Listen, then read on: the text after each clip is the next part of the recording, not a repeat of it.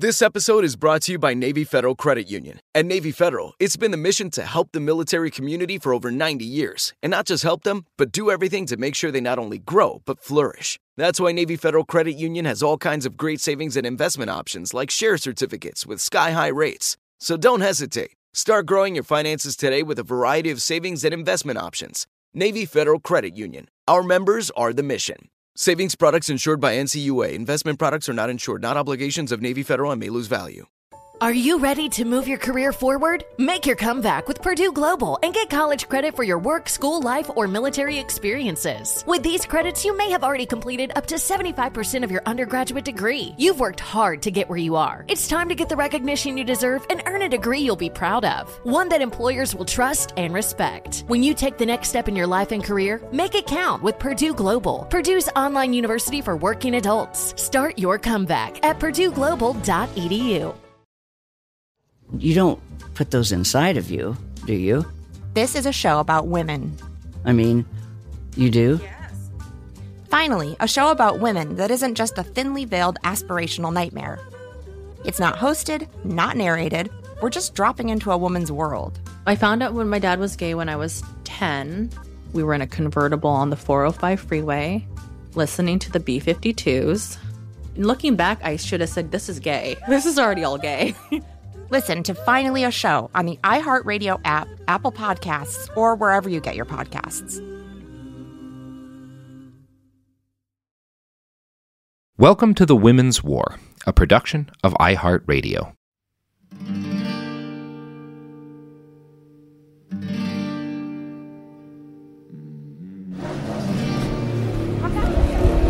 Jake and I are pretty experienced travelers, and we're both well used to dangerous places.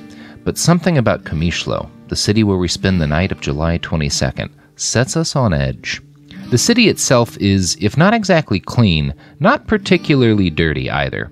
It is overcrowded, badly so, but orderly enough given all that. The graffiti on the walls is generally friendly and pro-social. There are the names of various shaheeds, martyrs who died fighting for Rojava, brightly colored recycling symbols, and cozy cartoon illustrations of women with AK-47s. But alone among the ruins of Rojava, Kamishlo is not entirely under the control of the SDF. The Syrian regime and its blood-soaked dictator Bashar al-Assad still run a few square blocks of the city, along with its military airport. The result of this is that, every so often, you turn a corner in Kamishlo and run face-to-face into a gigantic portrait of Bashar. The regime bits of town are walled off, protected by razor wire and surly-looking young male soldiers with Kalashnikovs. A few days before our arrival, an American tourist was kidnapped by regime soldiers here. The full story of this that comes out later is profoundly dumb. Sam Goodwin, age 30, was trying to visit every country in the world. The Syrian regime, of course, would not approve his visa, so he hired our friend Sangar to get him approval to cross the Iraqi border into Rojava. Once in Rojava, Sam planned to head to Kamishlo so he could step briefly into the regime-controlled side of town. Sangar told him that this was a terrible idea, and also told him that, if he was going to safely visit Kamishlo, he really needed a local Kurdish fixer to show him around there, too. It was easy to accidentally wind up in the wrong part of town, and thus get arrested by the regime. But Sam decided he knew best. He didn't have much money, so he decided he wouldn't have a fixer once he reached Rojava. This was safe enough until he got to Kamishlo, and he decided to execute his cunning plan. He checked into the Aaja Hotel, 2 A's, which is where most foreigners stay, and then he hit the ground and scoped out a regime checkpoint. Sam's plan, it seems, was to hop across into regime territory and then run back over into Rojava very quickly. Only he wasn't quite as fast as he needed to be. And so, when Jake and I checked into the Aaja Hotel on the night of July 22nd, Sam sat in a prison cell somewhere nearby in regime-controlled Syria. His fate at that moment was uncertain, although he's since been freed, and it lingered in our minds. Our nerves were not helped by the 10-minute speech Chabad and our hotel's manager gave us on which parts of town were actually safe to visit, and which parts of town would get us arrested like Sam.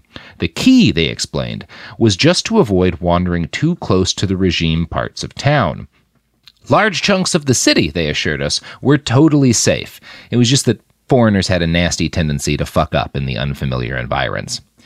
Now, neither Jake nor I wanted to spend a lot of time out on the street, given all the reasons I just laid out. But we were hungry, and so we ventured out for shawarma and for some beer, for me.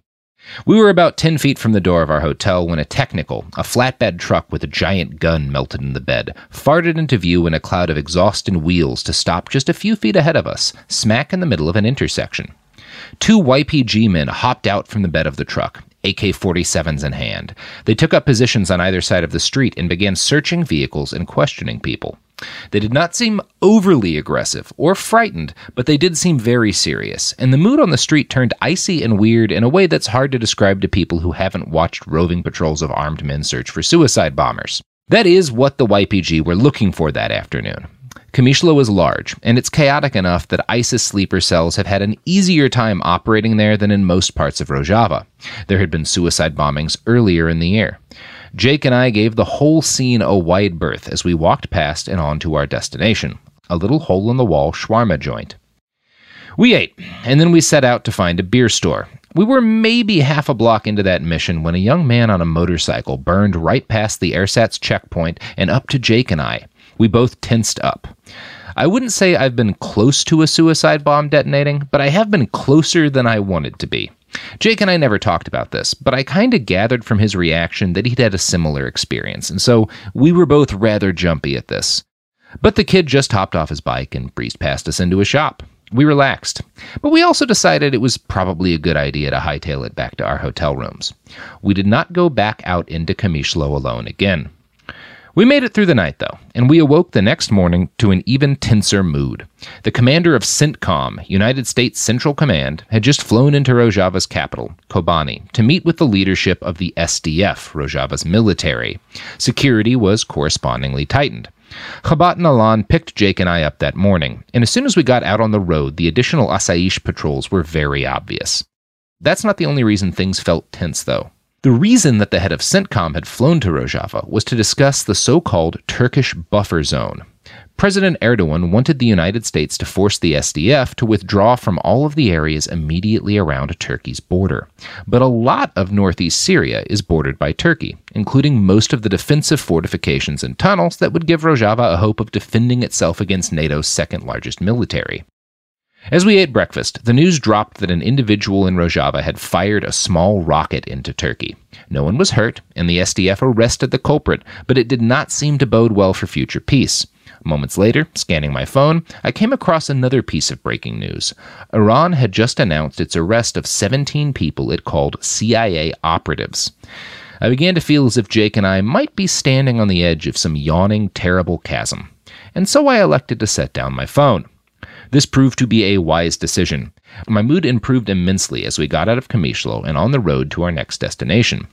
Today we were headed to a women's cooperative farm, out in the countryside near a town called Turbespi. The farm is one of several co-ops training up a new generation of female farmers. As Alan tore across the landscape, he began to play us one of his favorite songs, Destani Kobani. That means, long live Rojava. We are ready to die for you. The attacks of the enemy are in vain. Revolutionary men and women are defending the homeland without fear of barbaric dogs. You get the idea. It's pretty standard militant stuff, but there's a pretty sweet breakdown at the halfway point.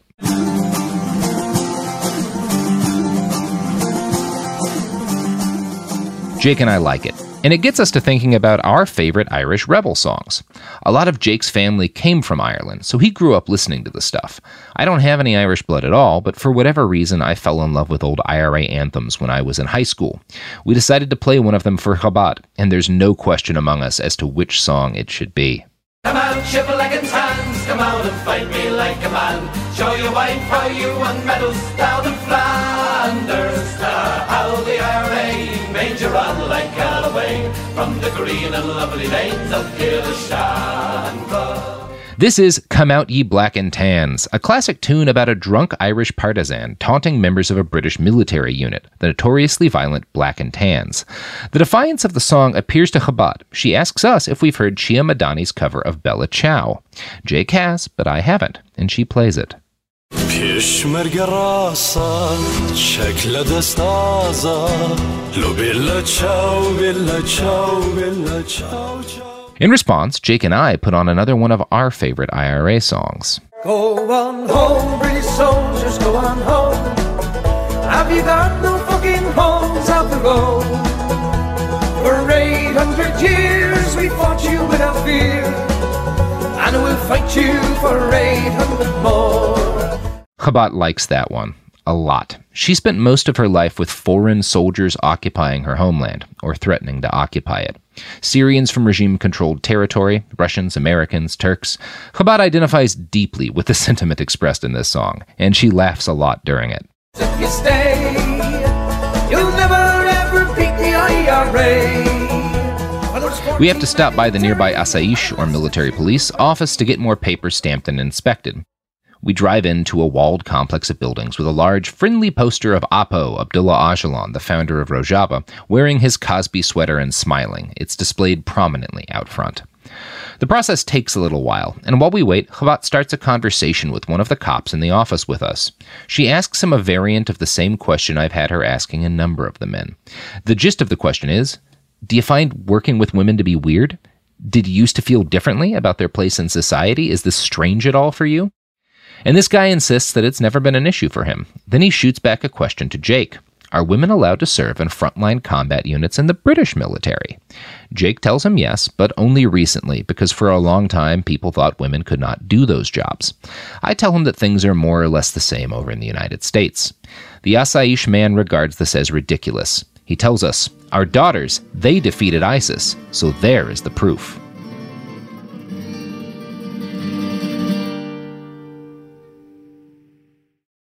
When you drive a vehicle so reliable it's backed by a 10-year, 100,000-mile limited warranty, you stop thinking about what you can't do and start doing what you never thought possible. Visit your local Kia dealer today to see what you're capable of in a vehicle that inspires confidence around every corner. Kia, movement that inspires. Call 800-333-4KIA for details. Always drive safely. Limited inventory available. Warranties include 10-year, 100,000-mile powertrain and 5-year, 60,000-mile basic. Warranties are limited. See retailer for details. I don't understand what the big fat ones are. You don't put those inside of you, do you? I mean, you do? Yes. This is a show about women. Okay, so I just reapplied my lip gloss after eating a delicious lunch. We are headed back now to European Political Systems class at Baruch College. Woo! Finally, a show about women that isn't just a thinly veiled aspirational nightmare. That's it. That's actually the name of the show. It's not hosted, not narrated. We're just dropping into a woman's world. It's like reality TV on the radio. I found out when my dad was gay when I was 10. We were in a convertible on the 405 freeway, listening to the B-52s. And looking back, I should have said, this is gay. This is already all gay. Listen to Finally a Show on the iHeartRadio app, Apple Podcasts, or wherever you get your podcasts.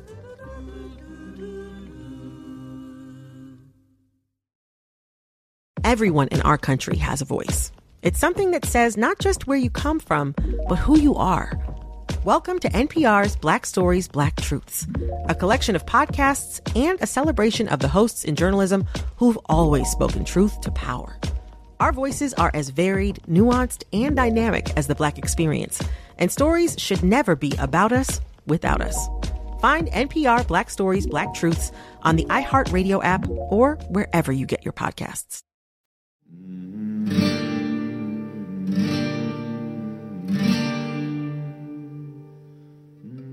We get our permission to move on, and before long we're rolling up the dirt road leading to the Women's Cooperative Farming Commune. It's a sizable endeavor, more than 24 acres under cultivation, and a complex of 12 greenhouses, each the size of two 18-wheelers parked next to each other.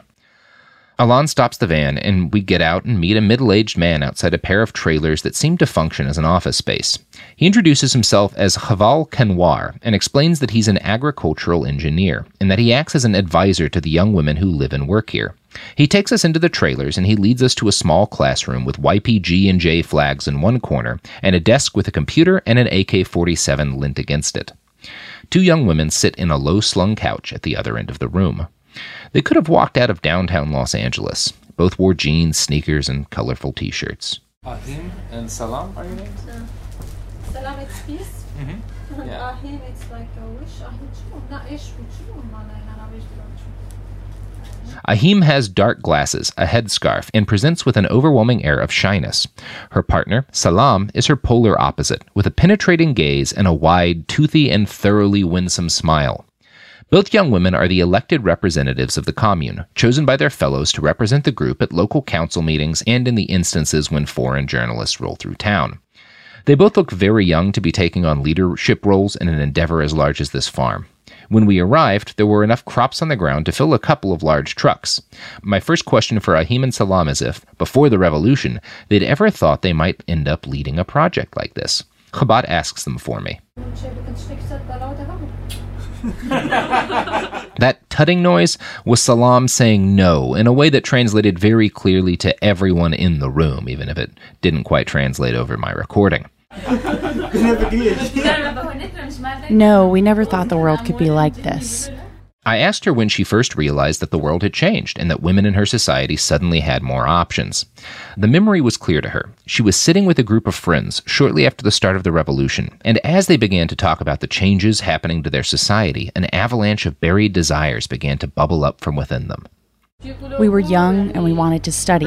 One of us said, I want to be a doctor, and I said, I want to study economics.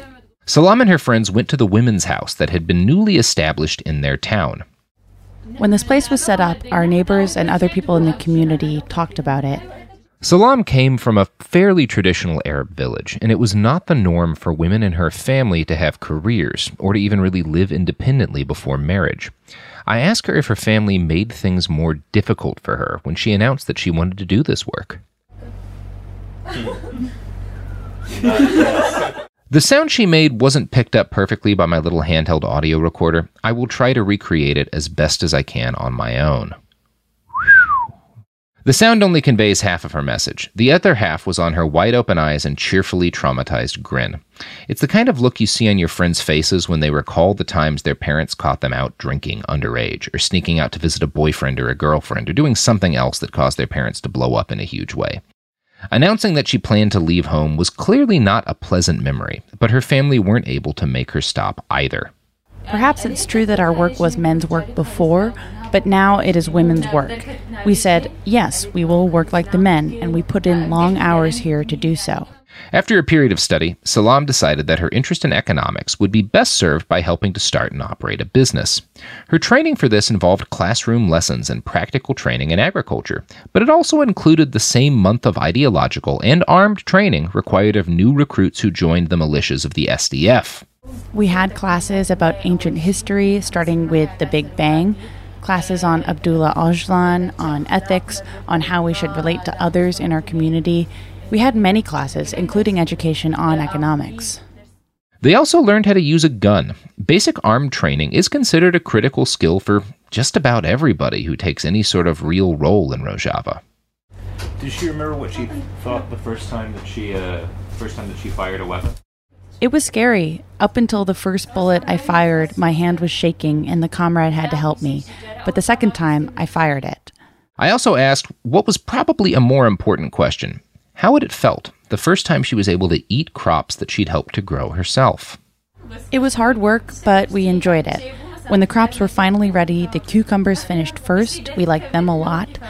The harvest was difficult, but after we had everything gathered, we were so happy.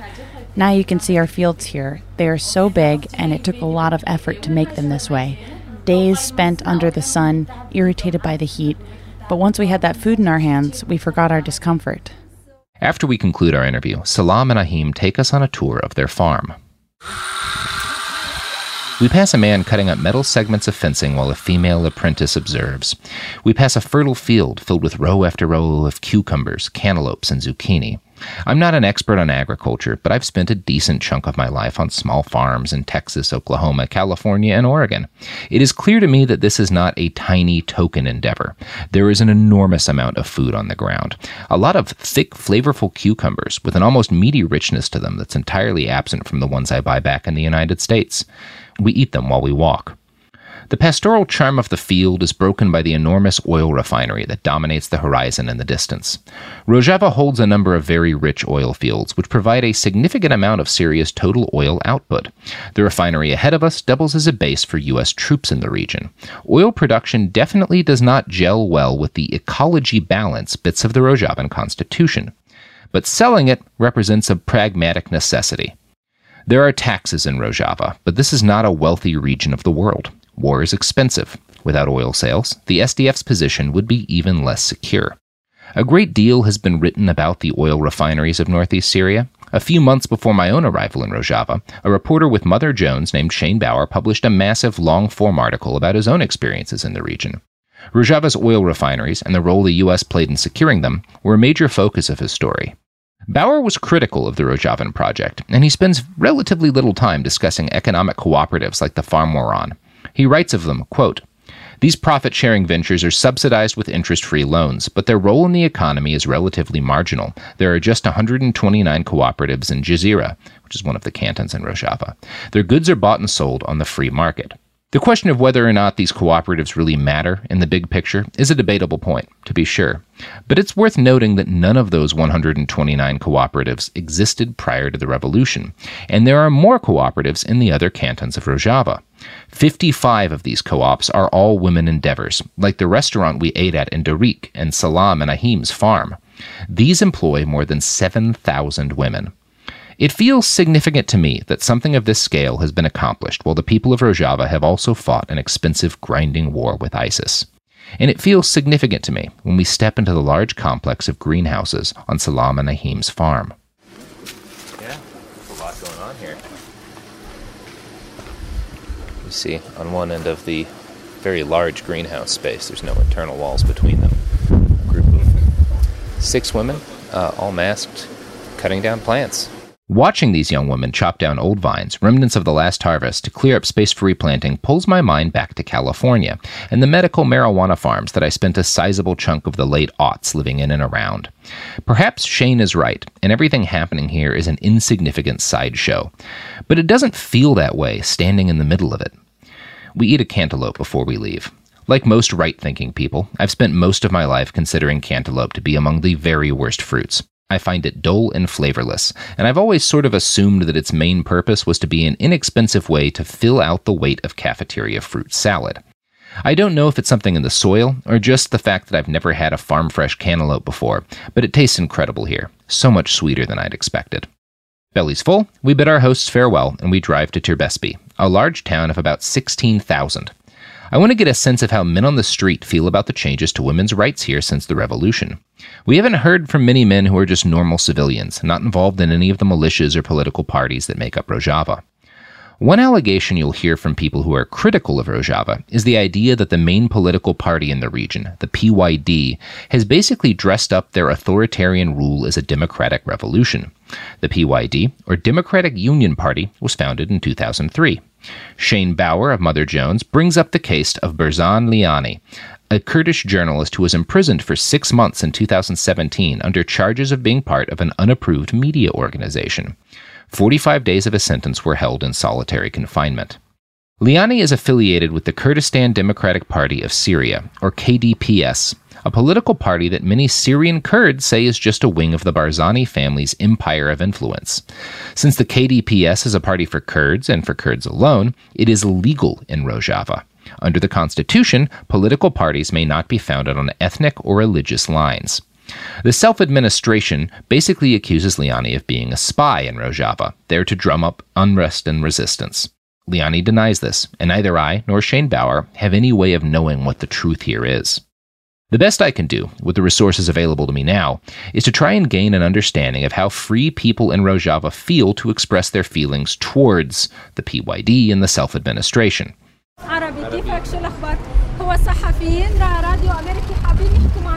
We park on a random street, and Chabad approaches the first passerby we meet, a short, middle-aged Arab man on his way to the market.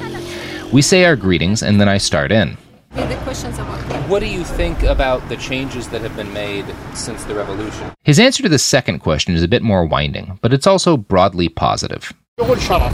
So yeah, he said on the regime days there was just a woman who are educated, are functioning in the jobs and different, as well the men that they were like just have education. For people like me, illiterate, they didn't work, they were just always farmers. That might have been a little hard to follow. This guy was saying that back when Assad was in charge, only wealthy, educated women were able to hold any kind of job. There have always been liberated working women in Syria, but until the revolution, they were primarily wealthy, generally from coastal cities and generally benefiting from some sort of direct connection to the Assad regime. This guy expressed his opinion that now working-class women had opportunities, and he felt this was a good thing.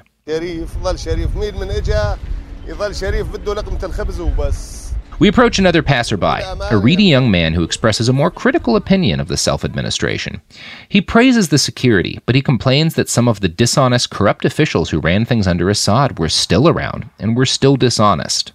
But the people who already before the revolution have problems with their attitude or corruption, already they continue in that.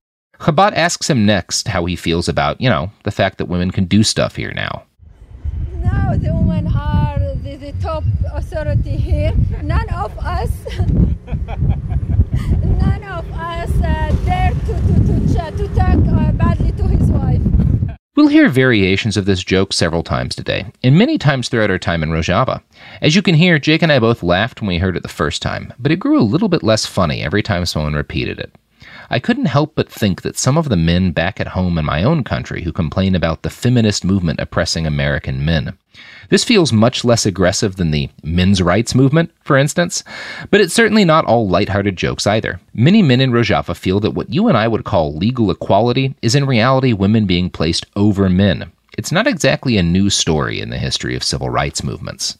After a handful of interviews, we find ourselves talking to a tall, heavy-set man in a thobe, the traditional Arab dressing gown. Chabad asks him how he feels about the changes to women's rights after the revolution.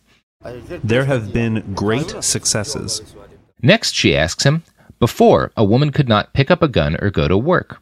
How do you feel about the fact that this has changed? I think it's very good that now women can take up the gun. Before, women lived under violence. Now, after the revolution, they have had chances. They have had their freedom. Before, they weren't free. They couldn't speak. Now, they can work. They can speak. There is an improvement. Next, she asks him if he feels the self-administration government has treated his people, Arabs, any differently than Kurds. No, there's no difference. We are all one. It doesn't matter here if you're Arab, Kurdish, Christian. We are all brothers. In this revolution, we rose up together as one. We continue down the street, talking to Arab and Kurdish men of all ages about their feelings towards the new system. Most people are broadly positive, particularly about the security situation, but also, generally, about the new opportunities for women. After an hour or so, we find ourselves in a vegetable market, talking to the owner of a small shop. He's the first man we think who is emphatically against the changes made by the Rojavan Revolution. Okay, so he is not with this system of the woman. He feel like it's too much or it's over. Why? Because he already have one wife and he wanted to get a second wife, but he's afraid. Do you know it's in our law that it's not allowed to get a second wife? I'm not particularly sympathetic to this fellow's complaints, but I am happy that he felt perfectly comfortable voicing them at length to foreign journalists. Zaroka. Because he don't have a children from the first one, so he have a reason for the second wife. But even that, I certainly can't say that the members of the PYD, Rojava's largest political party, or any other officials involved in its governance have never targeted or oppressed individuals with political differences. That statement would not even be true of my own country. But I can say that this man on the street, talking to a foreigner with a clear and visible recording device, felt fine voicing his criticisms of the system. And that same thing would not have happened in Bashar al-Assad's Syria, at the very least.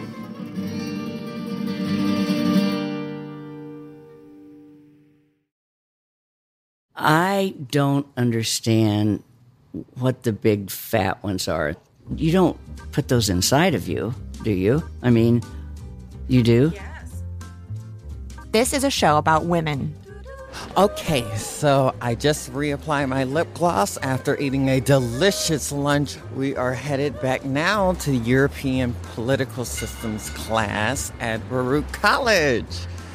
Woo! Finally, a show about women that isn't just a thinly veiled aspirational nightmare. That's it. That's actually the name of the show. It's not hosted, not narrated. We're just dropping into a woman's world. It's like reality TV, on the radio. I found out when my dad was gay when I was 10. We were in a convertible on the 405 freeway, listening to the B-52s. And looking back, I should have said, this is gay. This is already all gay. Listen to Finally a Show on the iHeartRadio app, Apple Podcasts, or wherever you get your podcasts.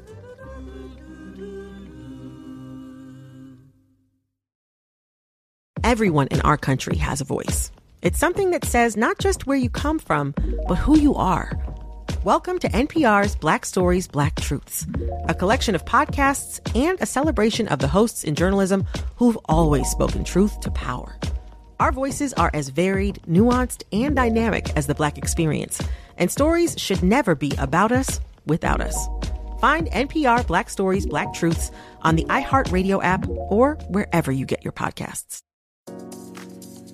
Beauty Translated Season 3 is coming soon with, what?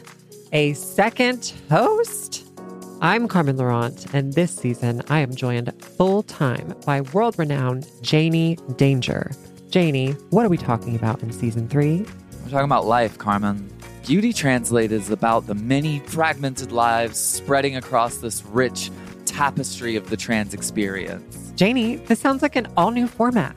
Podcasting 2 is finally here. Thoughtful perspectives on current events. Stunning, sexy, bold interviews with an all-star lineup of guests. And the all-new Beauty Translated Love Line, the first ever.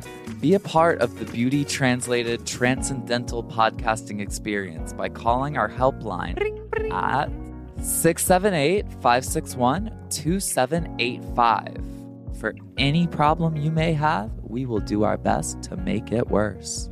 Listen to Beauty Translated Season 3 on the iHeartRadio app, Apple Podcasts, or wherever you get your podcasts. Bye. Bye.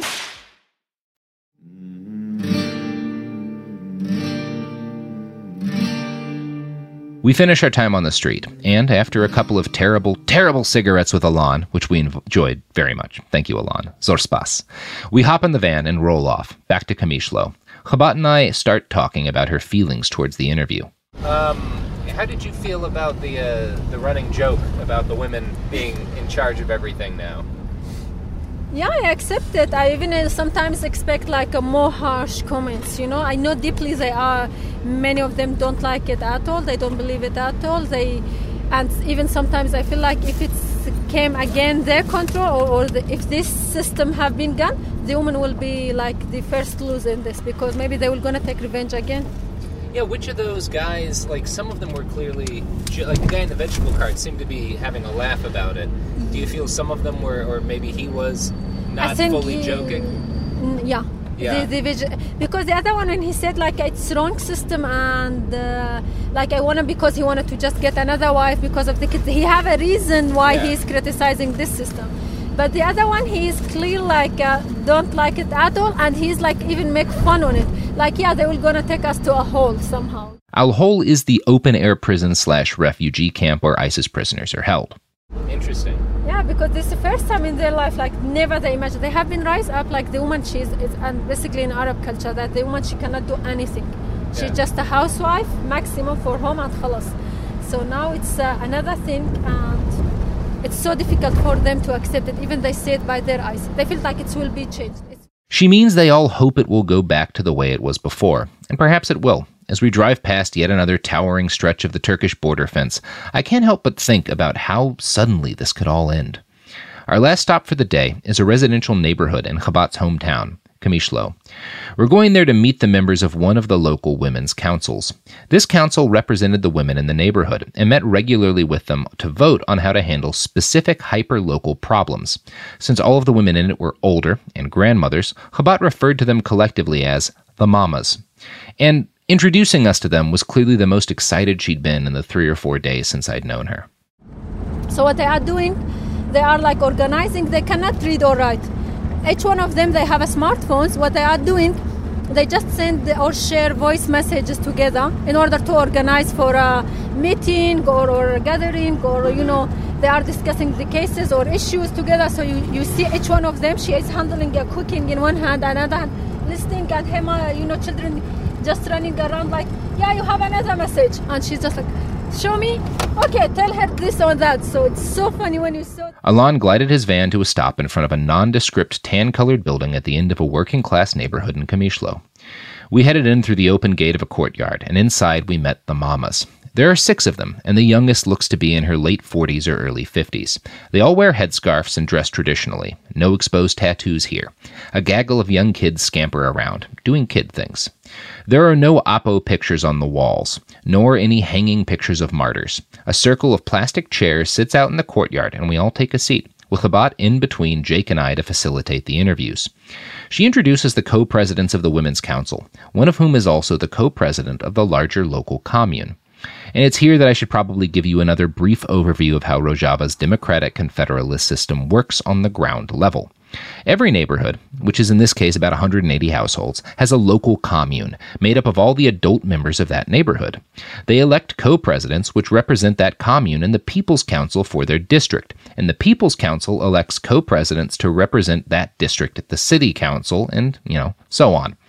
Co-presidents are elected by simple democratic vote, and they are recallable through the same mechanism. The higher-level councils are responsible for the kind of coordination necessary for handling life in large urban areas. But the root of all governance in Rojava are the local communes. They're responsible for hyper-local maintenance tasks, basic security, and the distribution of many social welfare programs. They also act a little bit like a DMV, supplying people with stamps and papers they need to do official stuff. The women's councils run as auxiliaries to the local communes, as well as to the larger people's councils.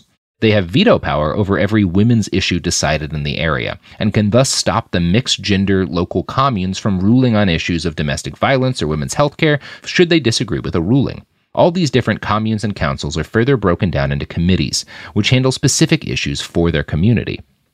The mamas we're meeting with today are the social committee for the Women's Council of one local commune in Kamishlo. And as they explained to me, their job is to act as a sort of emotional police force.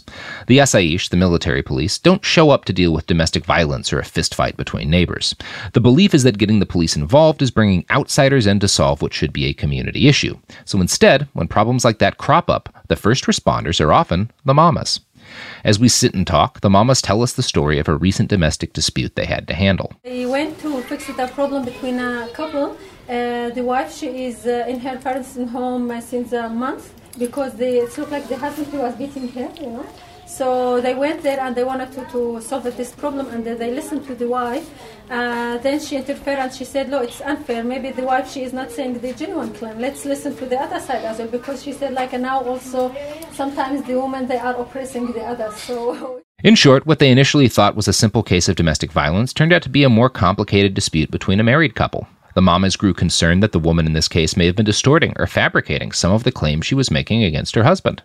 Unfortunately, the women for years have been oppressed, and there is sometimes the attitude of revenge. So let's not, we get power, so try, because the women also irritated and they don't know how to handle all this power, whatever. So sometimes the women also, they are not always right. The conclusion the mamas came to was that both parties had valid reasons to be angry. They talked things out with both, and they helped them reach a place where they could apologize to each other and move back in together.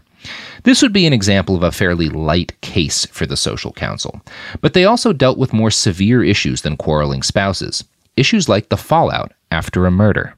10 days ago, there is a case, a murder case. Since 4 years, it's there, but no one can solve it. Now, I can hear the true crime fans in the audience getting excited, but interestingly enough, when Chabad said the murder was unsolved, she didn't mean that the killer was unknown. In fact, the murderer had been caught very quickly, tried, convicted, and imprisoned shortly after the crime itself.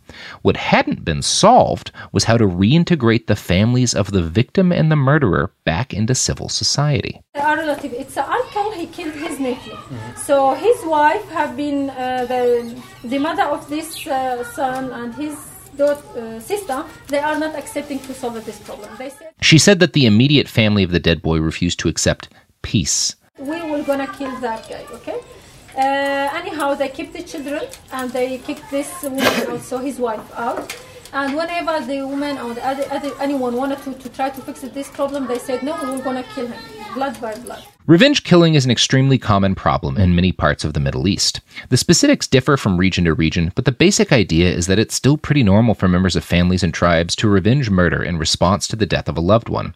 I found an interview with a young Egyptian man, Joseph Nazir, on a website called connectthecultures.com.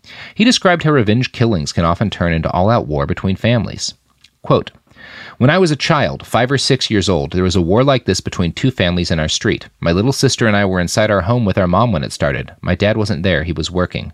There was a fight going on outside our door. Families were shooting at each other. I was sitting with my mom inside the house, scared. There were a lot of guns. The shooting went on for about an hour or two. One person died in this gunfight, and, per local custom, his family were unable to hold a proper funeral until one of them had killed a member of the other family, and that family would be unable to do their funeral until they'd committed another murder, and so on and so forth. You get the idea.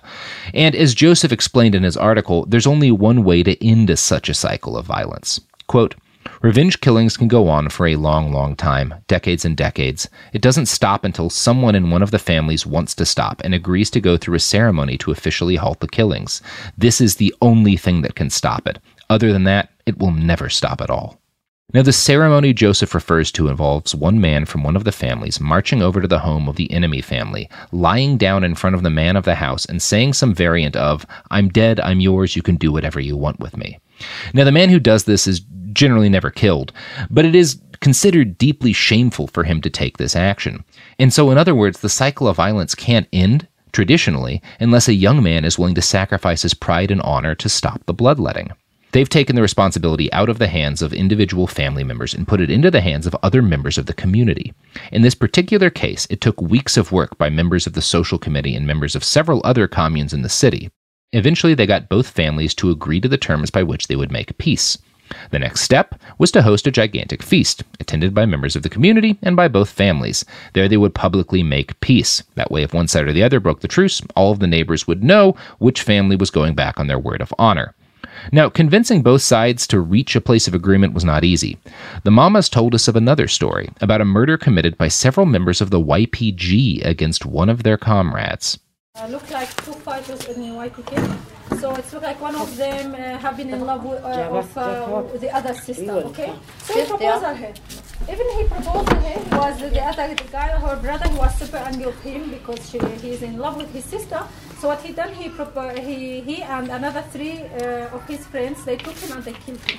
Now, I feel like I should also jut in here to say that if the self-administration were secretly authoritarian, they probably wouldn't let foreign journalists hear about murders within their own military units. What happened, the families of those 4 youngs, they fled because of the revenge, you know? They get afraid of this family to get revenge. So the YPG caught and prosecuted the murderers, but the families of those murderers had to flee their homes because they were terrified they'd be murdered in retaliation. This is the point at which the Mamas stepped in. So the solution, it was that the guy, he is already the killer, he is in this jail, in the prison. Mm-hmm. And they get to this solution that the families, 4 families, they will gonna return back to their houses. But 3 of them, they already announced that they don't consider these sons, they are sons anymore. Chabad is explaining that the social councils were able to convince the families of the killers to disown their sons. This placated the family of the victim and allowed everyone to return to their homes without further bloodshed. The Mamas were pretty emphatic that they could not solve every problem that came their way.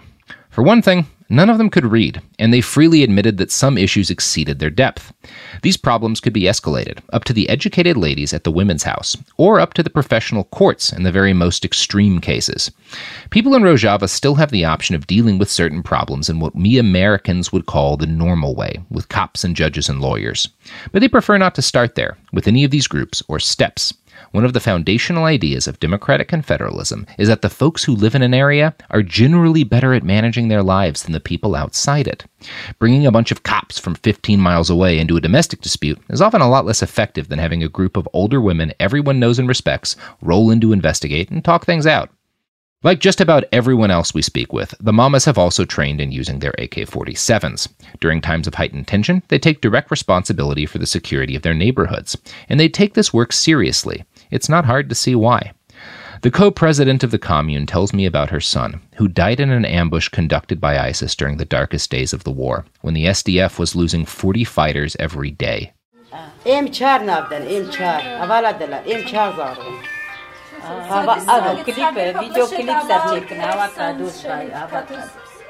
She plays us a music video made in tribute to her martyred boy. The pride is obvious in her eyes.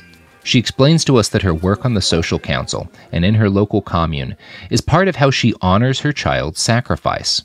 The more we talk, it becomes clear that all these women have lost children and other family members battling against ISIS. And rather than yielding to their rage and pain, they decided to throw their lives into building something. At one point I ask if she can imagine things going back to the way they were before the revolution. She immediately tells me that such a thing is unimaginable. So what happened here, this system has been built because there is a youth, they sacrifice them, the martyrs, we own them because of this system. It's happened not on a day and a night. And because before that, for sure, we couldn't even not imagine, we couldn't imagine even speak our language. We have our names, for example, my name is Gulistan, but on the ID they registered Kristan. Just to change it to not be purely Kurdish name. So we couldn't even speak. It was an oppression against us. We couldn't persecution. We couldn't do anything. So for sure we cannot even imagine not just a commune on a simple level. As we leave, the co-president hands me a little plastic token with the face of her martyred boy on it. For the first time in my life, I'm glad I can't speak fluent Kurdish. It's much easier to just thank her, take her hand, and meet her gaze without another word. As we pile into the van, Chabad points out the little plastic memorial in my hand. She tells me, "You can see where they get the morale to keep going. If they stop, then they're just grieving." We drive off, and Jake and I burn down another god-awful cigarette with Alon while we mull over the day's findings. It's late, and the sun is beginning to set, but we're not quite done yet. Chabad has one last stop for us to make. Our prior stops on this trip had all been places and groups Jake and I told Chabad we wanted to visit. We'd read about women's cooperatives and local councils in Judge Amina and Jinwar before we ever arrived.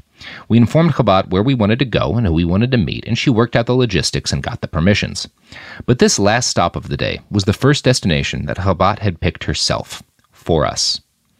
The Cemetery of the Martyrs in Kamishlo is one of the places where Rojava buries its war dead, the Shaheeds. From the outside, it's a large stone facility with a gathering field to one side and long rows of orderly graves on the other. As we step through the gates, following Chabad, I turn on my recorder to capture the moment. We're walking into a cemetery. It's around sunset. The muezzin's playing. This is where the graves of the Shaheeds are held.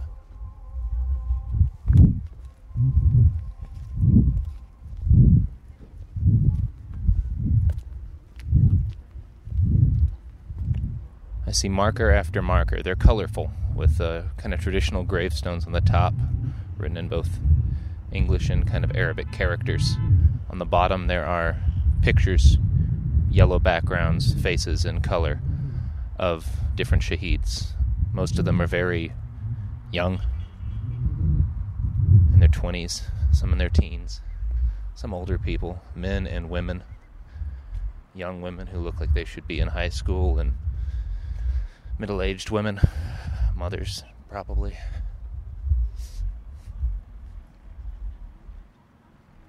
They're brightly colored pictures surrounding it. Essentially looks like a gravestone on top of a marble box, and the sides of the box are covered in sort of colored picture inserts of the person. There's a picture I'm looking at right now of a martyr named Baran. There's 3 pictures of him on the front, one of him holding a puppy dog, one of him gesturing with an AK by his side, and another of him smiling. He was born in 1995 and died in 2014. I'm looking at Shaheed Zana next. Chabad's brother. Oh, it's Chabad's brother. Zana Abbas was born in 1998. He died in 2014, fighting ISIS. Chabad puts a hand on the picture of his face, frozen forever as a teenager. She kneels down and kisses her brother's grave. We walk in silence for a while, giving Chabad space for her grief and doing our best to take in the feel of this place for ourselves. We reconvene as the sun falls down past the horizon line. I don't know how you could understand it how you could start to understand it without seeing a place like this. Exactly. For me, it's like, pilgrim for I don't know, in the religious places, things. Yeah. For us, it's to Rojava, they have to come to this playground first to understand what is Rojava. Chabad tells us that it's not uncommon for the parents of martyrs to spend hours at a time here, reading or speaking to their deceased loved ones. I don't know, you cannot express this, you know. There is a man, I show you, like elderly man, how he is reading Quran to his son. Some mamas, they just say, like, you know, speaking to them as, you know, for hours. Sometimes you came and you see randomly mamas or relatives, they are around and they speak in. For a little while, we just walk through the rows of graves, together and mostly silent.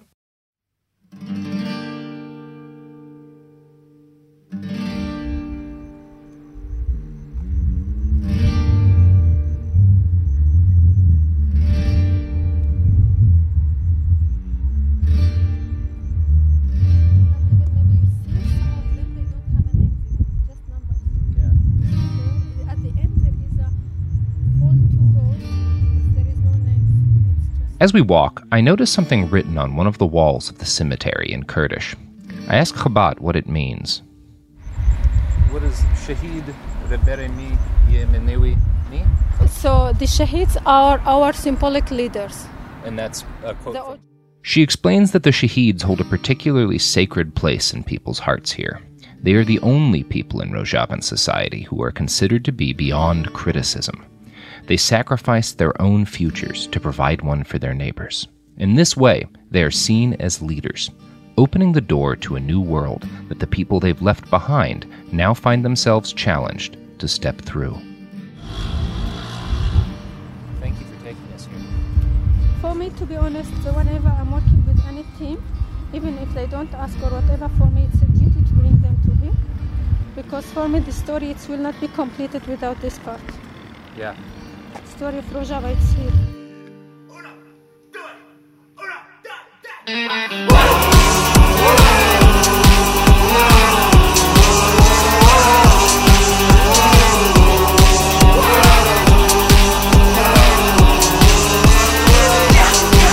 Una mattina mi sono alzato, un bello ciao, bello ciao, bello ciao, ciao, ciao. Una mattina mi sono alzato. Io ho trovato l'immesso, oh partigiano, portami via. Un bello ciao, bella ciao, bella ciao, ciao, ciao. Oh partigiano, portami via, che mi sento di morire. The Women's War is a production of iHeartRadio. For more podcasts from iHeartRadio, visit the iHeartRadio app, Apple Podcasts, or wherever you listen to your favorite shows. Infiniti presents a new chapter in luxury, the premiere of the all-new 2025 Infiniti QX80, live March 20th from the Edge at Hudson Yards in New York City, featuring a performance by John Batiste. The all-new 2025 Infiniti QX80 is an SUV designed to help every passenger feel just right. Be the first to see it March 20th at 7 p.m. Eastern, only on iHeartRadio's YouTube channel. Save the date at new-QX80.com. Don't miss it. 2025 QX80 coming this summer. You don't put those inside of you, do you? This is a show about women. I mean, you do? Finally, a show about women that isn't just a thinly veiled aspirational nightmare. It's not hosted, not narrated. We're just dropping into a woman's world. I found out when my dad was gay when I was 10. We were in a convertible on the 405 freeway, listening to the B-52s. Looking back, I should have said, this is gay. This is already all gay. Listen to Finally a Show on the iHeartRadio app, Apple Podcasts, or wherever you get your podcasts. Everyone in our country has a voice. It's something that says not just where you come from, but who you are. Welcome to NPR's Black Stories, Black Truths, a collection of podcasts and a celebration of the hosts in journalism who've always spoken truth to power. Our voices are as varied, nuanced, and dynamic as the Black experience, and stories should never be about us without us. Find NPR Black Stories, Black Truths on the iHeartRadio app or wherever you get your podcasts.